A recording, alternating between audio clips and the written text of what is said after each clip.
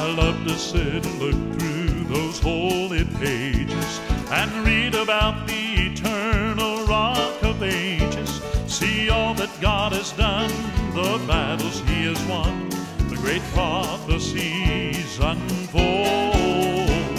In every book from Genesis to Revelation, I see His loving grace and this great salvation.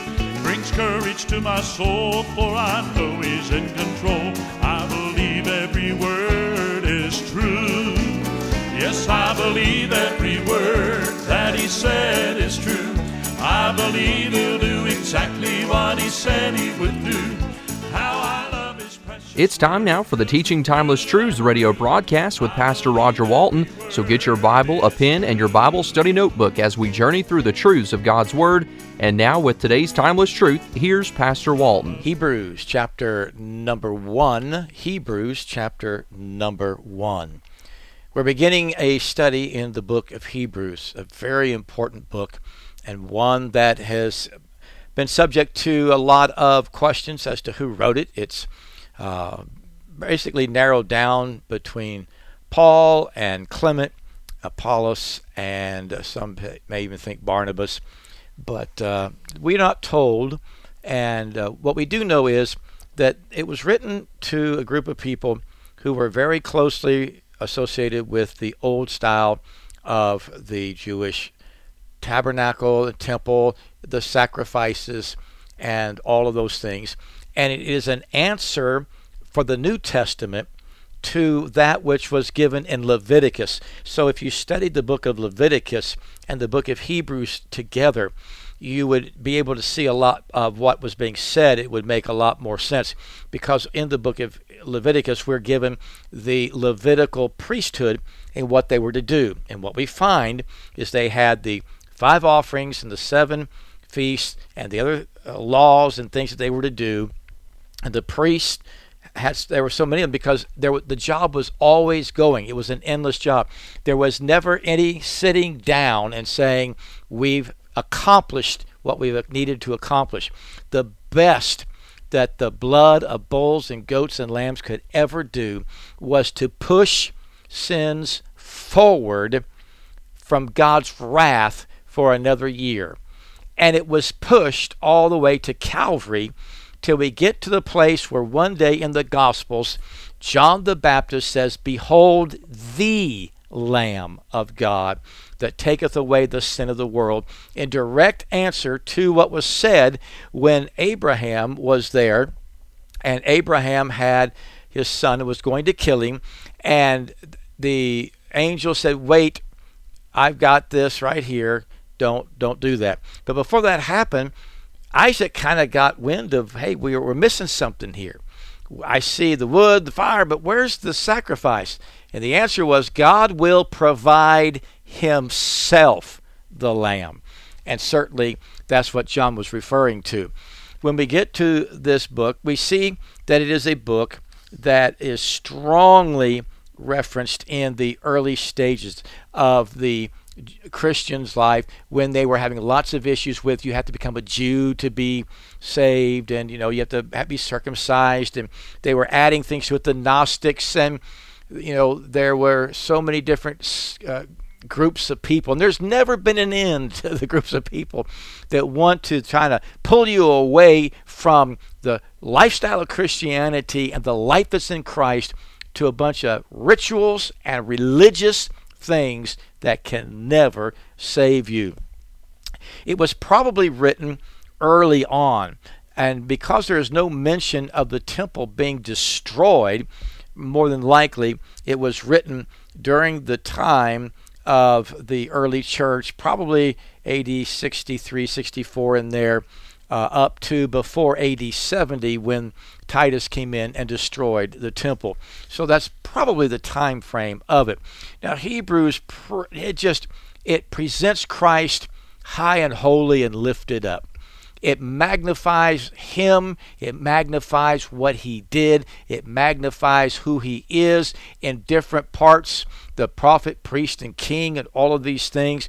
Throughout it, from beginning to end, it is a book that will bring you hope of your salvation, hope of your prayer life, being able to enter into the actual room where God is because the veil has been rent in two.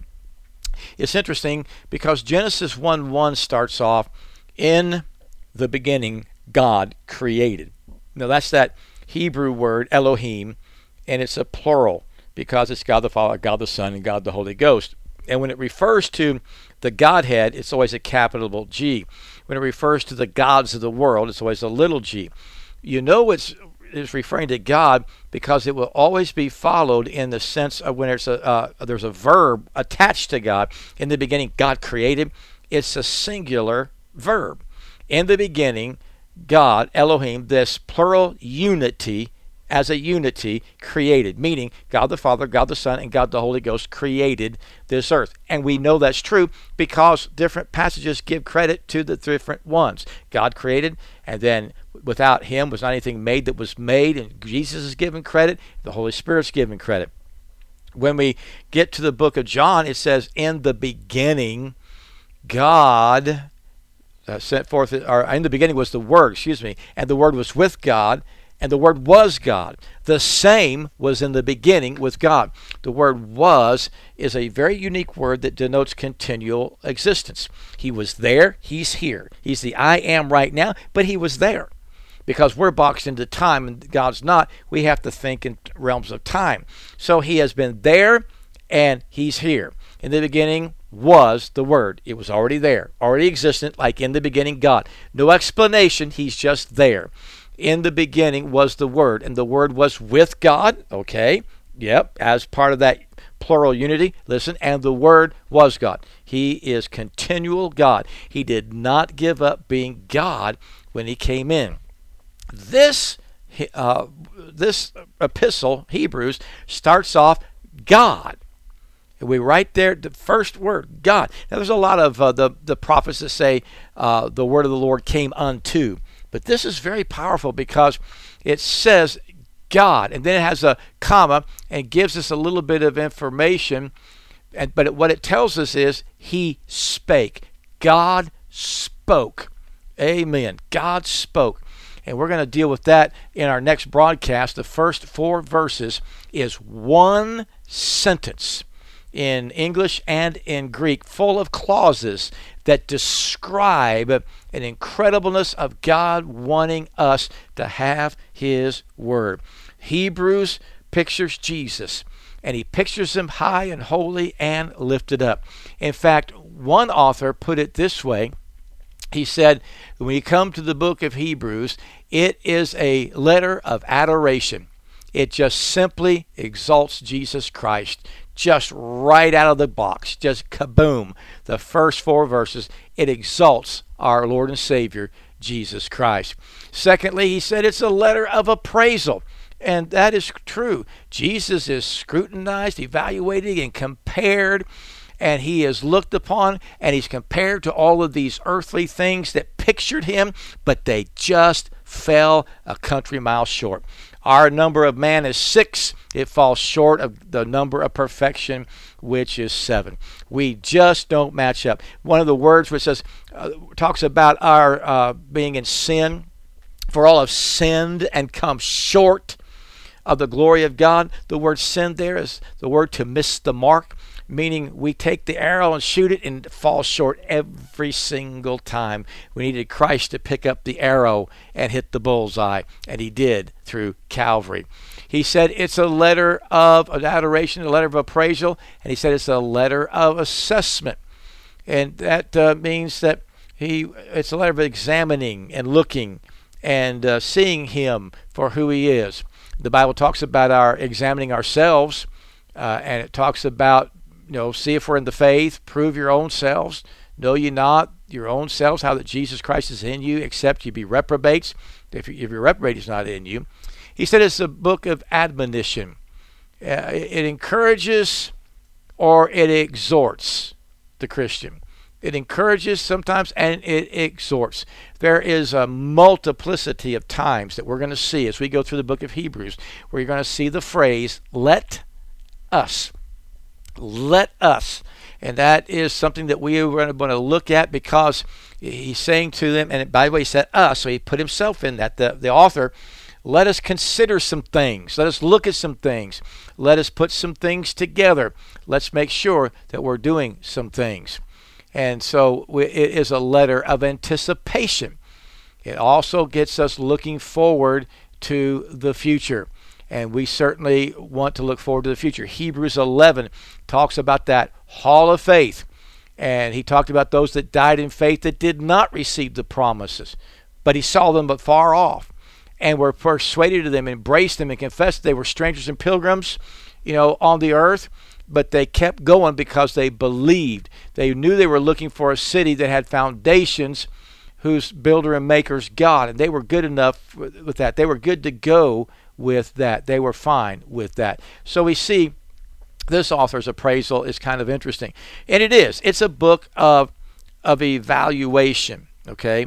And it evaluates Jesus in the word better. The word better is used 13 times in the book of Hebrews. It's used in chapter 1, verse 4, chapter 6, verse 9, chapter 7, verse 7, 19, and 22, chapter 8, verse 6, chapter 9, verse 23, chapter 10, verse 34, chapter 11, verse 16, 35, and 40, and chapter 12, verse number 24. Better. He is better than the angels. He is better than Moses. He is better than the Aaronic priesthood. He is better in all of these things. Another word you'll find is the word perfect, 9 times. Chapter 2, verse 10, chapter 5, verse 9, chapter 7, verse 19, chapter 9, verse 9 and 11, chapter 10, verse 1, chapter 11, verse 40, chapter 12, verse 23, and chapter 13, verse 21. He's perfect. And the things that God does is perfect, complete, mature, and just absolutely pure. And the word eternal is used 8 times. What an incredible thing to have these wonderful words there. He's better, he's eternal, he's perfect. How much better could it get than that? It just doesn't get any better than Christ. You can't go any higher. The Supreme Court is our God and our Lord and Savior Jesus Christ. We go no higher. We can go no higher. It is a book of exhortation. And 5 times, and we will come across them. The first one we'll hit pretty quickly in the series because it's in chapter 2, the first 4 verses. But 5 times he gives an exhortation about the Word of God. It's called a parenthesis. He's talking, and all of a sudden he parenthesizes, says, oh yeah, by the way, let me talk to you about the Word of God and how it is. Because he starts off the book saying that God speaks. He wants us to hear him, and we hear him through the Word of God. So we see here that there are 5 places. First place is chapter 2, verses 1 to 4, where he talks about be careful and be diligent to not drift from the Word of God. And note the progression of these as we will go through them. The next one is in chapter 3, verse 7 to chapter 4, verse 13. Doubting the Word. You go from drifting away from the Word. If you get out of it and you're not in it, well, it won't take long for you to start doubting it because you're not in it anymore. And then in chapter 5, verse 11 to chapter 6, verse 20, the next parenthesis of exhortation is dullness toward the Word. When you start doubting it, the Word becomes dull because you don't believe it. You've drifted, you've doubted, and then you're dull. And then chapter 10, verse 26 to verse 39, despising the Word. Ooh. Now stop and think. Have you not seen that with people who get out of church and get out of the Word of God? They drift, they doubt, no, I don't believe that anymore. And they're dull towards it because they're out of it, and the Spirit of God's convicting them to get right, and they're not wanting to do that. Then there's no guiding into all truth. There's no teaching all truth. And so what there is a bringing back to the memory that they are in sin, and they can keep doing that. Then God can chasten them if they're a Christian until finally, they can find themselves totally shelved or even taken home early. But look what happens. they begin to despise the Word. They despise the very things they used to believe. And it's a sad thing that this world, the flesh, and the devil, is a three-pronged enemy that's set up to pull us away from our prayer life and our having our devotions, and going to church and hearing the Word of God, and having our Bible study times where we learn and we grow and we memorize and we meditate and we muse and think and just do all these wonderful things. But let me show you the last one. And my friend, this is the scariest thing that I've ever seen.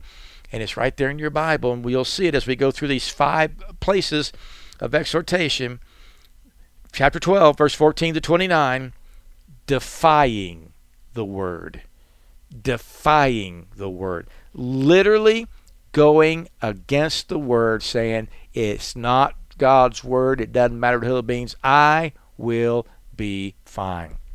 And many people have gotten to that point where they absolutely defy the Word of God. I've heard people say, I defy the Lord to tell me what I can and cannot do. I defy the Lord to tell me He's there. I mean, it is incredible. So we see it is a book of evaluation, exhortation. It is also a book of elevation. Elevation. We see in chapter 1 through chapter 4, verse 13, Christ, the superior person, better than the prophets, better than the angels, better than Moses. We see also that he's elevated because in chapter 5 chapter 4 verse 14 to chapter 10 verse 18, we see that he has a superior priesthood. A superior priesthood, better in its order, better in its covenant, better in its sanctuary, and better in its sacrifice. Far above any and all those things, he is better. And then the application part is chapters 10 verse 19 to verse chapter 13, and we find the superior principle. The superior principle. In the application part, we see that this Christ, who is a superior person, who has a superior priesthood, also has a superior principle for us to live. Now let me explain that to you. God gives us His Word.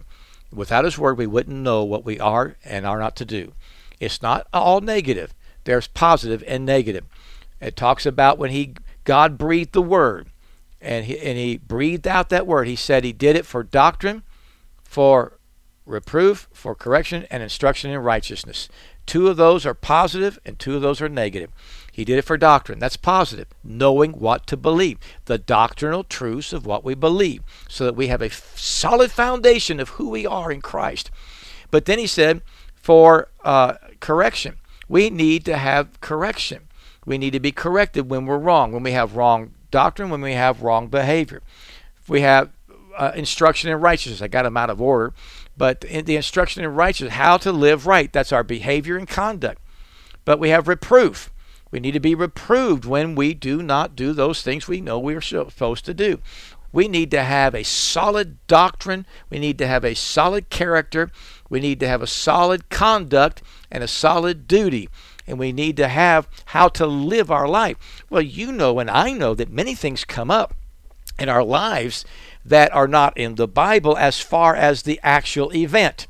You and I both know that in our day and age, should I buy this house or live in this house? Well, the Bible doesn't tell us specifically whether buying a house is wrong. It does talk about debt, and it talks about being in debt. We get that.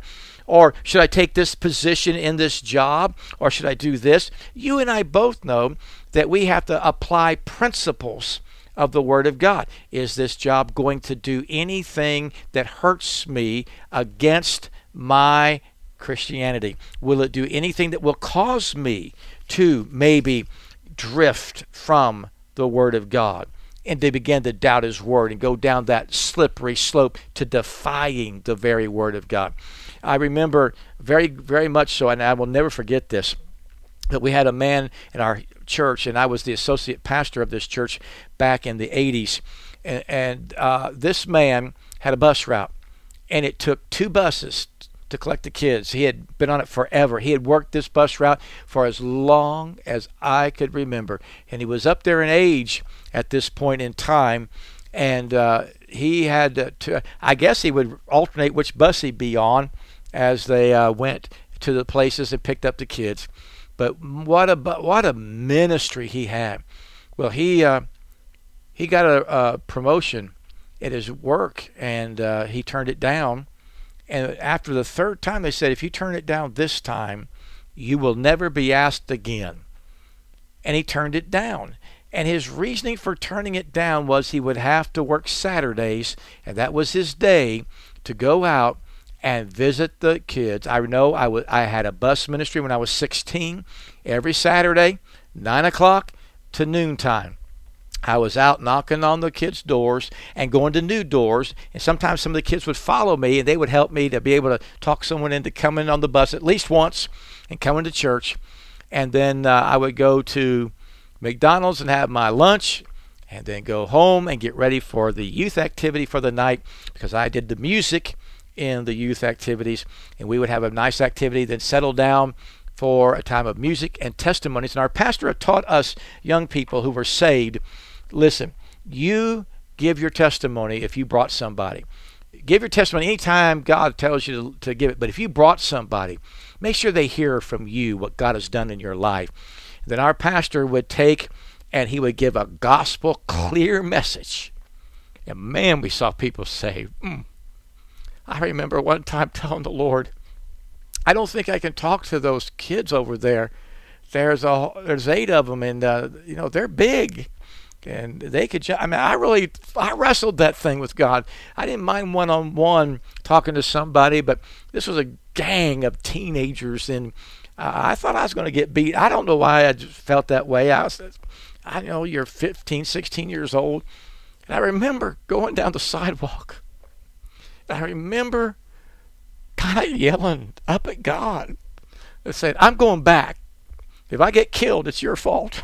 And I went back, and I started talking with him, and I invited him to the youth activity that night, and I said I'd come by and pick him up. And I was trying to figure out how I was going to put 8 of them in my car. And I got there, 12 of them came. And the really awesome thing was a good number of that 12, a really good number got saved that night. One became a missionary. But my friend one was killed. Not too long after, was killed. And I said, thank you, Lord. And I went back. Thank you, Lord, that you told me to go back. It is the superior principle of living. We live different. This man said, no, I can't do that. God gave me a ministry, and it's what I love to do for him. And I'm telling you, there's nothing greater than doing those great things for God out of a heart that loves him, and just say, God, I need you. Jim Elliot said, he is no fool who gives up that which he cannot keep to gain what he cannot lose. This book will be a great help to you, but it will also be a great exhortation to you, and it will be a great exaltation and elevation, and certainly it will show you some wonderful things. One other thing that I want to say, it will be a great expectation, because in it we see the focus on the future. We see the faith of the redeemed. We see the future laid out. We see what God did and what God's doing, and how we ought to not forsake the assembling of ourselves together as the manner of some is, but exhorting one another, and so much the more as you see the day approaching. The closer we get to Christ's coming, and every day we get closer, we need to be in church. So it is a book of evaluation and exhortation and elevation. It's a book of expectation. But my friend, it's also a book of exaltation. Christ is superior to the prophets. He is superior to the prophets. He's superior in his person. He's the prophet. He's superior in his creation because he's the creator. He's superior in his priesthood because he's the only priest who can sit down He's the only priest who could say, "It is finished." None other could ever do that. And he is exalted in his royalty because he is coming back, King of kings and Lord of lords. The prophets were men that were called by God. There were many of them. They did not have the total message. They just had messages from God. And there were false prophets that came in. And the Bible talked about, those that come in and don't try to seduce you away. You take them out to the city and stone them. Deuteronomy 13 talks about that in several instances. One about the false prophets. And those were your friend, your bosom friend, or your wife that you love, or your kids. Anybody tries to pull you away from God, you stop that right at its tracks. But Christ was the Son of God, deity, 100% God, 100% man. He's the only Son, the only begotten of the Father, full of grace and truth. And he has the final message for us. He has the message we need to hear. And everything we need to live soberly, righteously, and godly in Christ Jesus, we have. He's blessed us with all spiritual blessings in heavenly places. We have what we need right here. We have it in our lives with those exceeding precious promises. According to his divine power, he saved us. And we spend all of that time doing that.